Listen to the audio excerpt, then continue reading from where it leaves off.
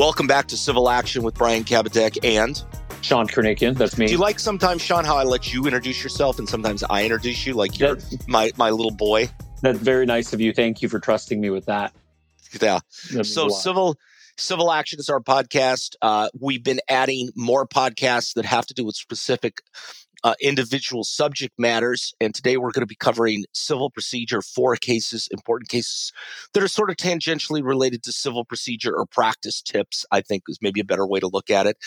We also have some of our podcasts have lately been interviewing interesting lawyers on both sides of the aisle. And some unlike us who are not interesting. Yeah. Right.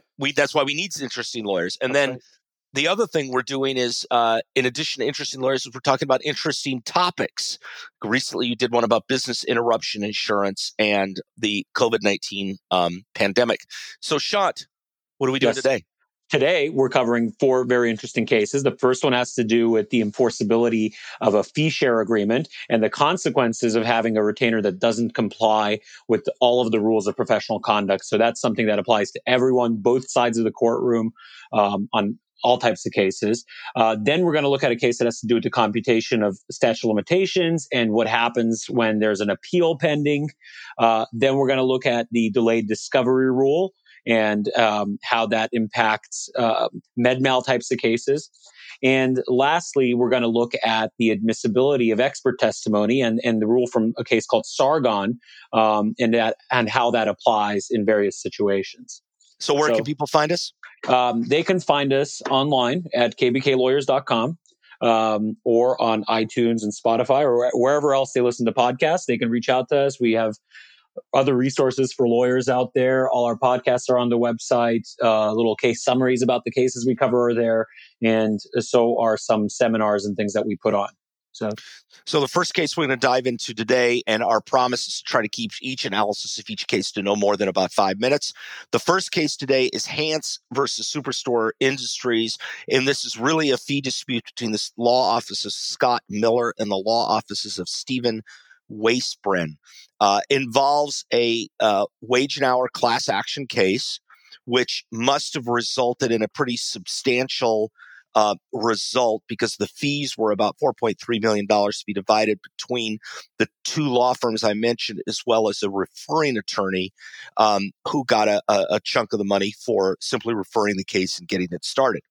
So this dispute involves between these 2 lawyers, as I previously said, and award of attorney's fees are reviewed under an abuse of discretion standard. So the Court of Appeal looks at this dispute, and the real initial argument that was raised by the parties was that there wasn't a fee-sharing agreement that had been executed by the client. So we'll talk about that later, but that wasn't the ground that the court focused on in its evaluation.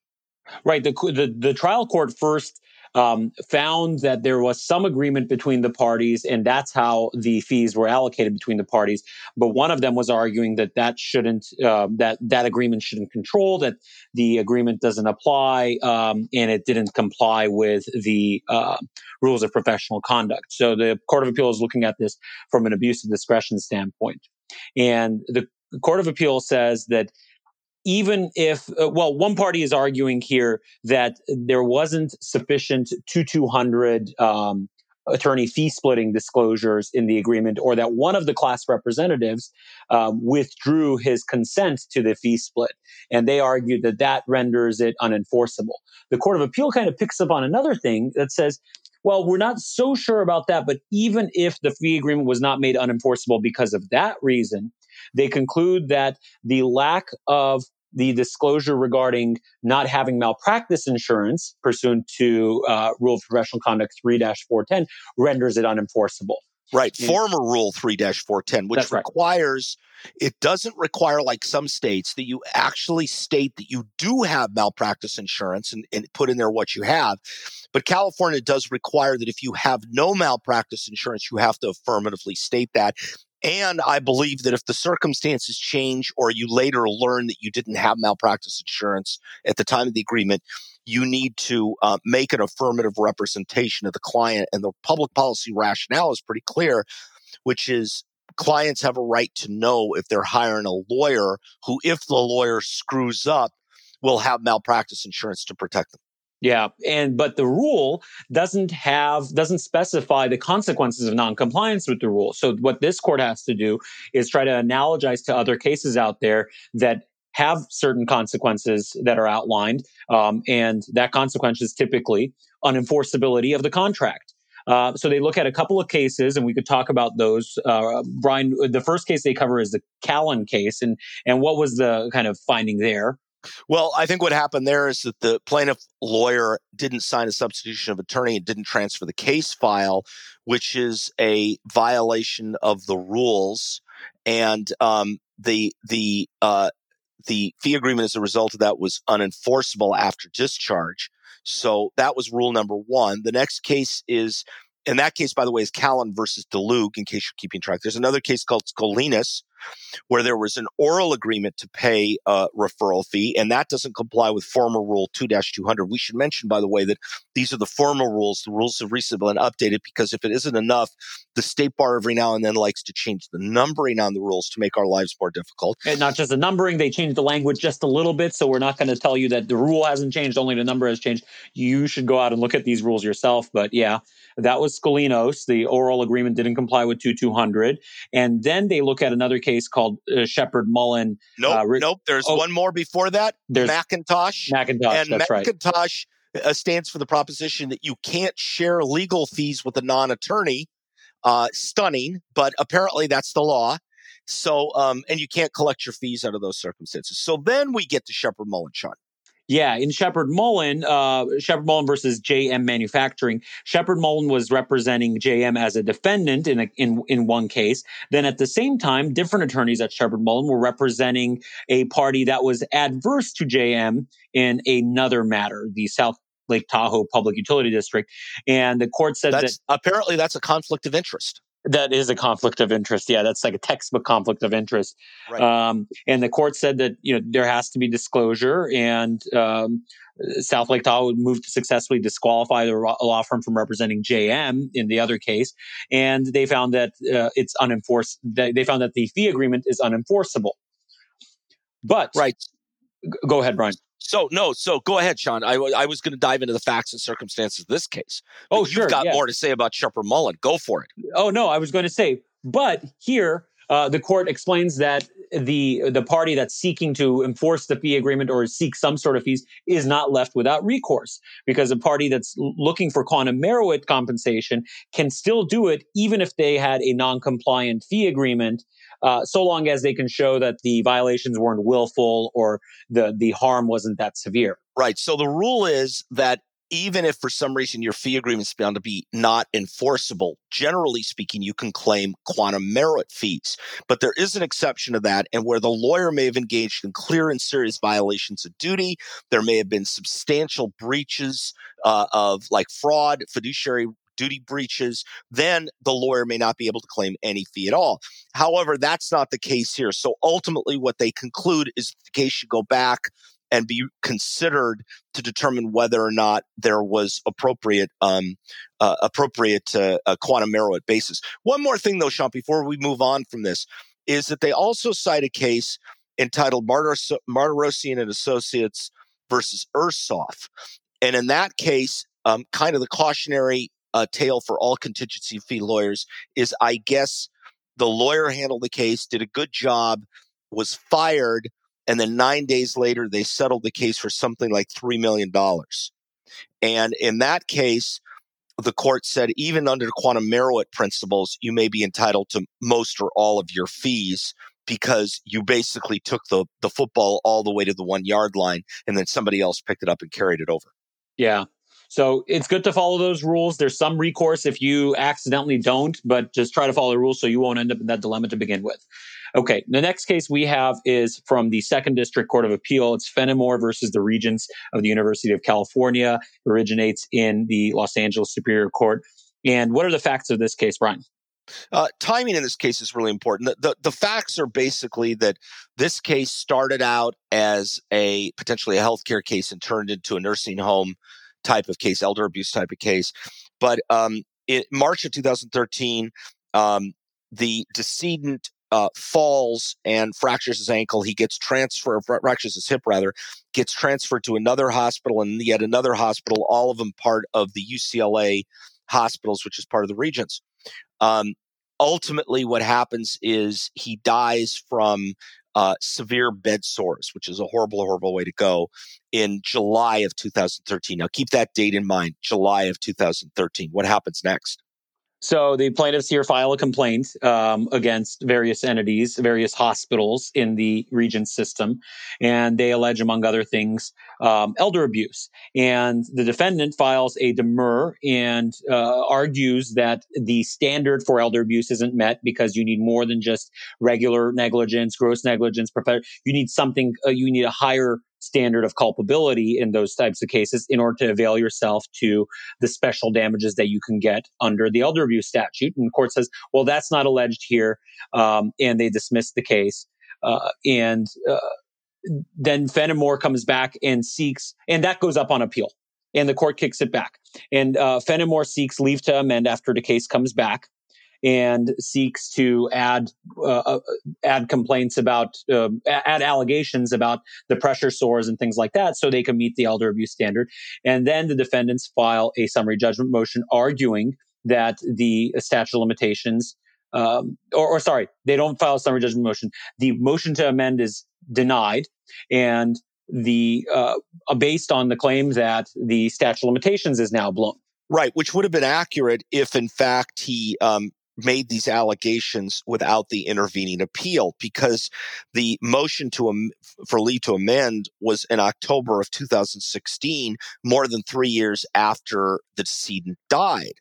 However, what the court says here is that the trial court made an incorrect timing computation. And they, in fact, I guess during oral argument, the hospital must have even conceded it, because the 2-year clock started when he died, which is July of 2013. But then what happened? Then the appeal in the first case, in the first time this went up on appeal, that tolls the clock. And that notice of appeal was filed February of 2015. Less than 2 years after July of 2013.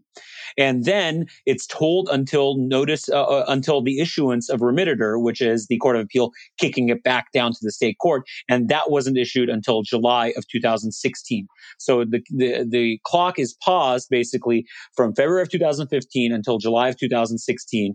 And Fenimore brought his motion to amend on October 7 of 2016, as Brian said, and that's within the 2-year period. So, right.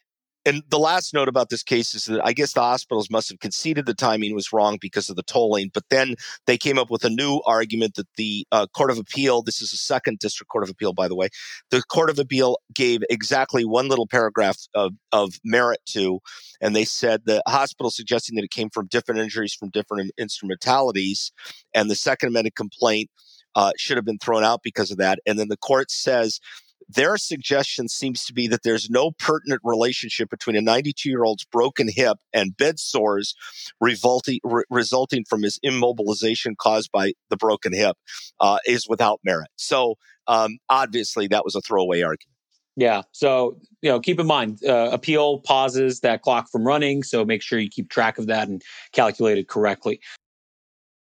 About comes from the 5th District Court of Appeal. It's Brewer versus Remington, and originated in Stanislaus County.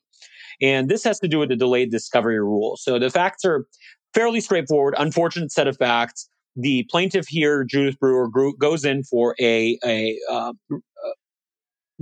surgery on her wrist for carpal tunnel, and as well as shoulder surgery. Wakes up from the surgery paralyzed. So something clearly went wrong. Then the defendant in this case, Benjamin Remington, a doctor, performs a spinal decompression surgery to try to help her recover from the paralysis. And that doesn't go well either. It doesn't go as planned. Originally, the case was filed against a set of doctors that did the carpal tunnel surgery and not against Remington, who did the decompression surgery. Okay, so dates are important here. And first is important is that she came out of the second surgery with no better results. The surgery originally occurred, the first surgery was in April of 2013. The second surgery was in May of 2013. timely files a lawsuit against the original doctors, right?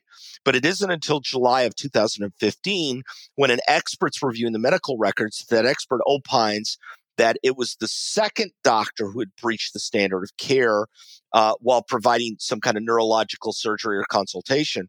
So now you are more than 2 years past the second surgery. And so technically you're outside of the 1-year statute of limitations.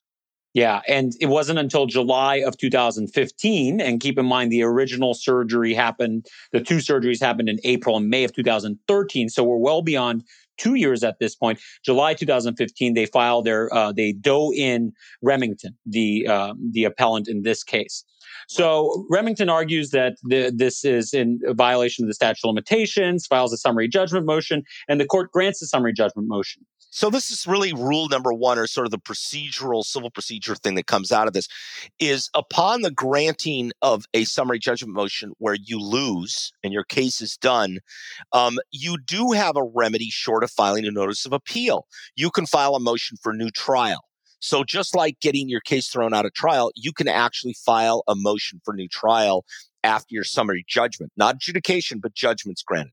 So, and I bet most people didn't know that. So you can file that new trial motion and explain, here's where the court got it wrong. Maybe the court didn't look at this fact. And it kind of gives you a second bite at that apple. And you have another shot there before filing your appeal and waiting a really long time. Here, the trial court says, yeah, looks like we screwed up. And that's right. There's delayed discovery here because the plaintiff couldn't have known that Remington's the one that caused the injury. So the court says, all right, I screwed up here. I'm going to grant a new trial, even though it's not a real trial, but I'm going to grant the motion for a new trial and reinstate the case. Right. So and then, that's what makes it interesting, though, is that while a defendant who loses a summary judgment motion only has the right of a writ to file a writ petition, in other words, doesn't have the right of a direct appeal, the granting of a motion for new trial after basically resulted in the same thing, the defendant losing the summary judgment motion, does have the right of a direct appeal. Yeah. Anytime you get a new trial motion granted, you can directly appeal that. Right. Yeah. It even gets more interesting than that from a wonky procedural point of view, which is that normally the order granting a motion for new trial is almost never reversed, because it's subject to substantial evidence. However, because here it's a motion for summary judgment, it's reviewed de novo. Yeah, very interesting procedural kind of details here that you got to pay attention to. So anyway, on appeal, Remington here is arguing, the defendant is arguing that they knew, the plaintiff here knew that someone was negligent, and it doesn't matter, and that's what triggers the clock, and not when the 1 year statute of limitations. So remember, with medical malpractice, it's a 1 year statute of limitations. However, there's a 3-year outside discovery rule. So it really operates like a statute of repose. You can file within 1 year or 3 years at the outside if you can allege sufficiently discovery. Yeah. And over delayed here, discovery. Remington is arguing that the plaintiff knew that something happened, that someone was negligent. That's when the clock that Brian was talking about starts, and not when you discover how that person was negligent. And the court dives into an analysis of that. Right, but one of the things the court says is that an unsatisfactory outcome or naturally occurring side effects do not necessarily place a layperson on notice of a medical doctor's negligence or a medical professional's negligence. So really the court comes down with a couple of rules, and I think these are important for the purpose of the case. So since I think that this case is important because of the procedural rules after the granting of any summary judgment motion, whether it's medical malpractice or not. The other is the rules with respect to medical malpractice. And the general rule is that harm resulting from treatment may not be always objectively appreciable. And here's the actual rule itself that the court sets out. The accrual period under CCP section 340.5, that's the medical malpractice statute, commences when there has been, from an objective standard, a manifestation of appreciable harm that would put a reasonable person on inquiry notice of wrongdoing. So, for example, Shant, if there were a death following a surgery, what would you say the statute of limitations would be for that? For medical malpractice? Yes, sir. After the surgery, it would be a year from the surgery. or a year from the death. But where the person doesn't necessarily die and doesn't realize the effects, especially when there's been multiple treatments, it might be a longer statute. Right. It might be when they discover what caused that death. So just because they died doesn't mean that that's when the statute starts. That's exactly right. The court focuses on discovering when that thing happened and by whom it occurred in order to calculate the statute there. So our last case today is San Francisco Print Media Company versus the Hearst Corporation. That would be William Randolph Hearst, although he's not a defendant in the case. Why is he not a defendant in the case, Sean? He's not around anymore, I think. Right. And what famous movie was based on him? Oh, how do you not know that? Wait, how do you not know that? Rosebud, Citizen Kane? Yes. Okay, there you go. See, okay. I got it. So what we know about this case is that it's super wonky and it probably won't apply specifically to anybody's practice. But the first issue in the case was, what was the case based on? Talk about that briefly.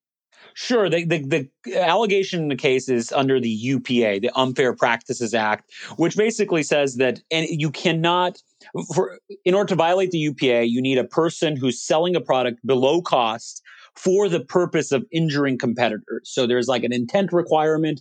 There's a very technical and lengthy cost analysis that has to be done for determining cost. It doesn't generally involve selling a widget that's manufactured at $1 for less than $1.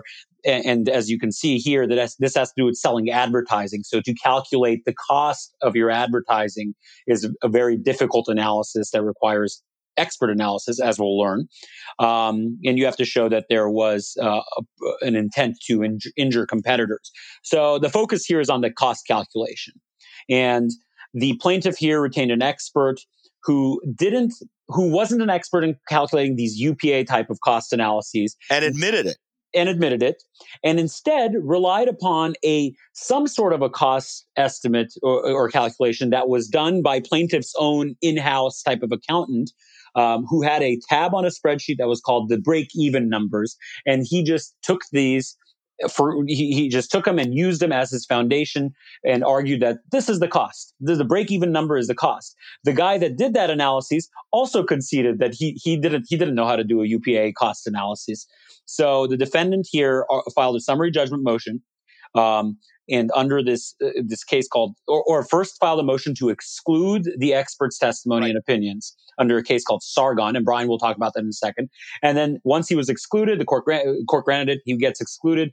They file a summary judgment motion, and their case basically falls apart without that expert analysis because they concede that they're not going to do an individual analysis of every advertiser's or every customer's purchase of advertising. Instead, they were just going to rely on an overall theme. Well, their overall analysis is now gone, so their case gets thrown out, and that's how it ends up on appeal. But Sargon is the key here, and that's what will pertain to everyone. Sargon versus the University of Southern California is a California Supreme Court case of a few years ago, not many years ago, a few years ago. And at the time Sargon came out, my initial impression of it was, okay, but doesn't the law say that anyways? And my fear has been that Sargon, has probably as much good as it has bad for the plaintiff's bar, or for both sides, really. Because what Sargon talks about is the judges acting as the gatekeeper for experts. Now, we all know that you have Section 802 of the Evidence Code, which permits a court to make an inquiry into the basis for an expert's opinion, and Section 402, which allows for, during trial, there to be a hearing to determine whether or not the expert has reasonable basis for their opinion. So ultimately, the standard in Sargon is that the judge acting as a gatekeeper must determine whether or not the opinion is rooted in sound logic. So I get it, because we don't want experts on the stand who are making shit up. That's the standard, isn't it, Sean? Making shit up. They say that Sargon says specifically that the opinion may not be on assumptions of facts without evidentiary support or on speculative or conjectural factors. And or making shit up. Making shit up. Yes, that's a very eloquent legal principle there, making shit up. And here, the court says just because he's relying on somebody else's analysis doesn't mean that the person that prepared that analysis isn't making shit up.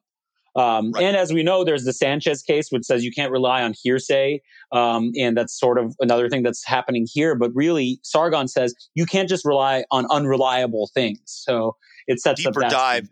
And I won't give the case citations out because it's not that important, but the losing party in this case specifically cites earlier decisions, and the court rejects them as being predating Sargon. So they're taking a wide view of Sargon. You need to take a wide view of Sargon. It is equal parts dangerous to have bad experts as it is to give judges the ability to throw out experts for what they perceive as the danger. And then finish it off, Sean, by talking about sort of the procedural issue here that happened at the end. Well, one more thing to point out here that the plaintiff tried to argue on appeal was it was improper to exclude the entire cost analysis because some of it might have been valid. And the court says that this is the first time you're raising it on appeal, so you can't rely on that. You never reserved your right, and that's not something you can do. So what ends up happening to this, Brian?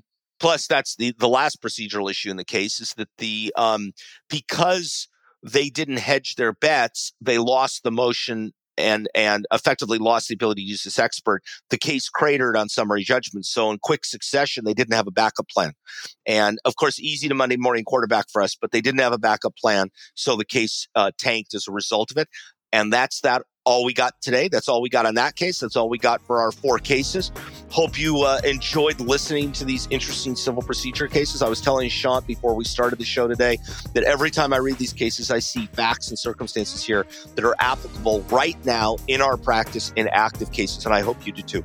Yeah, we appreciate your feedback. We appreciate you tuning in to listen to this. It's teaching us a lot. So thank you for giving us the opportunity to do this. And we hope you tune in again. Thanks a lot.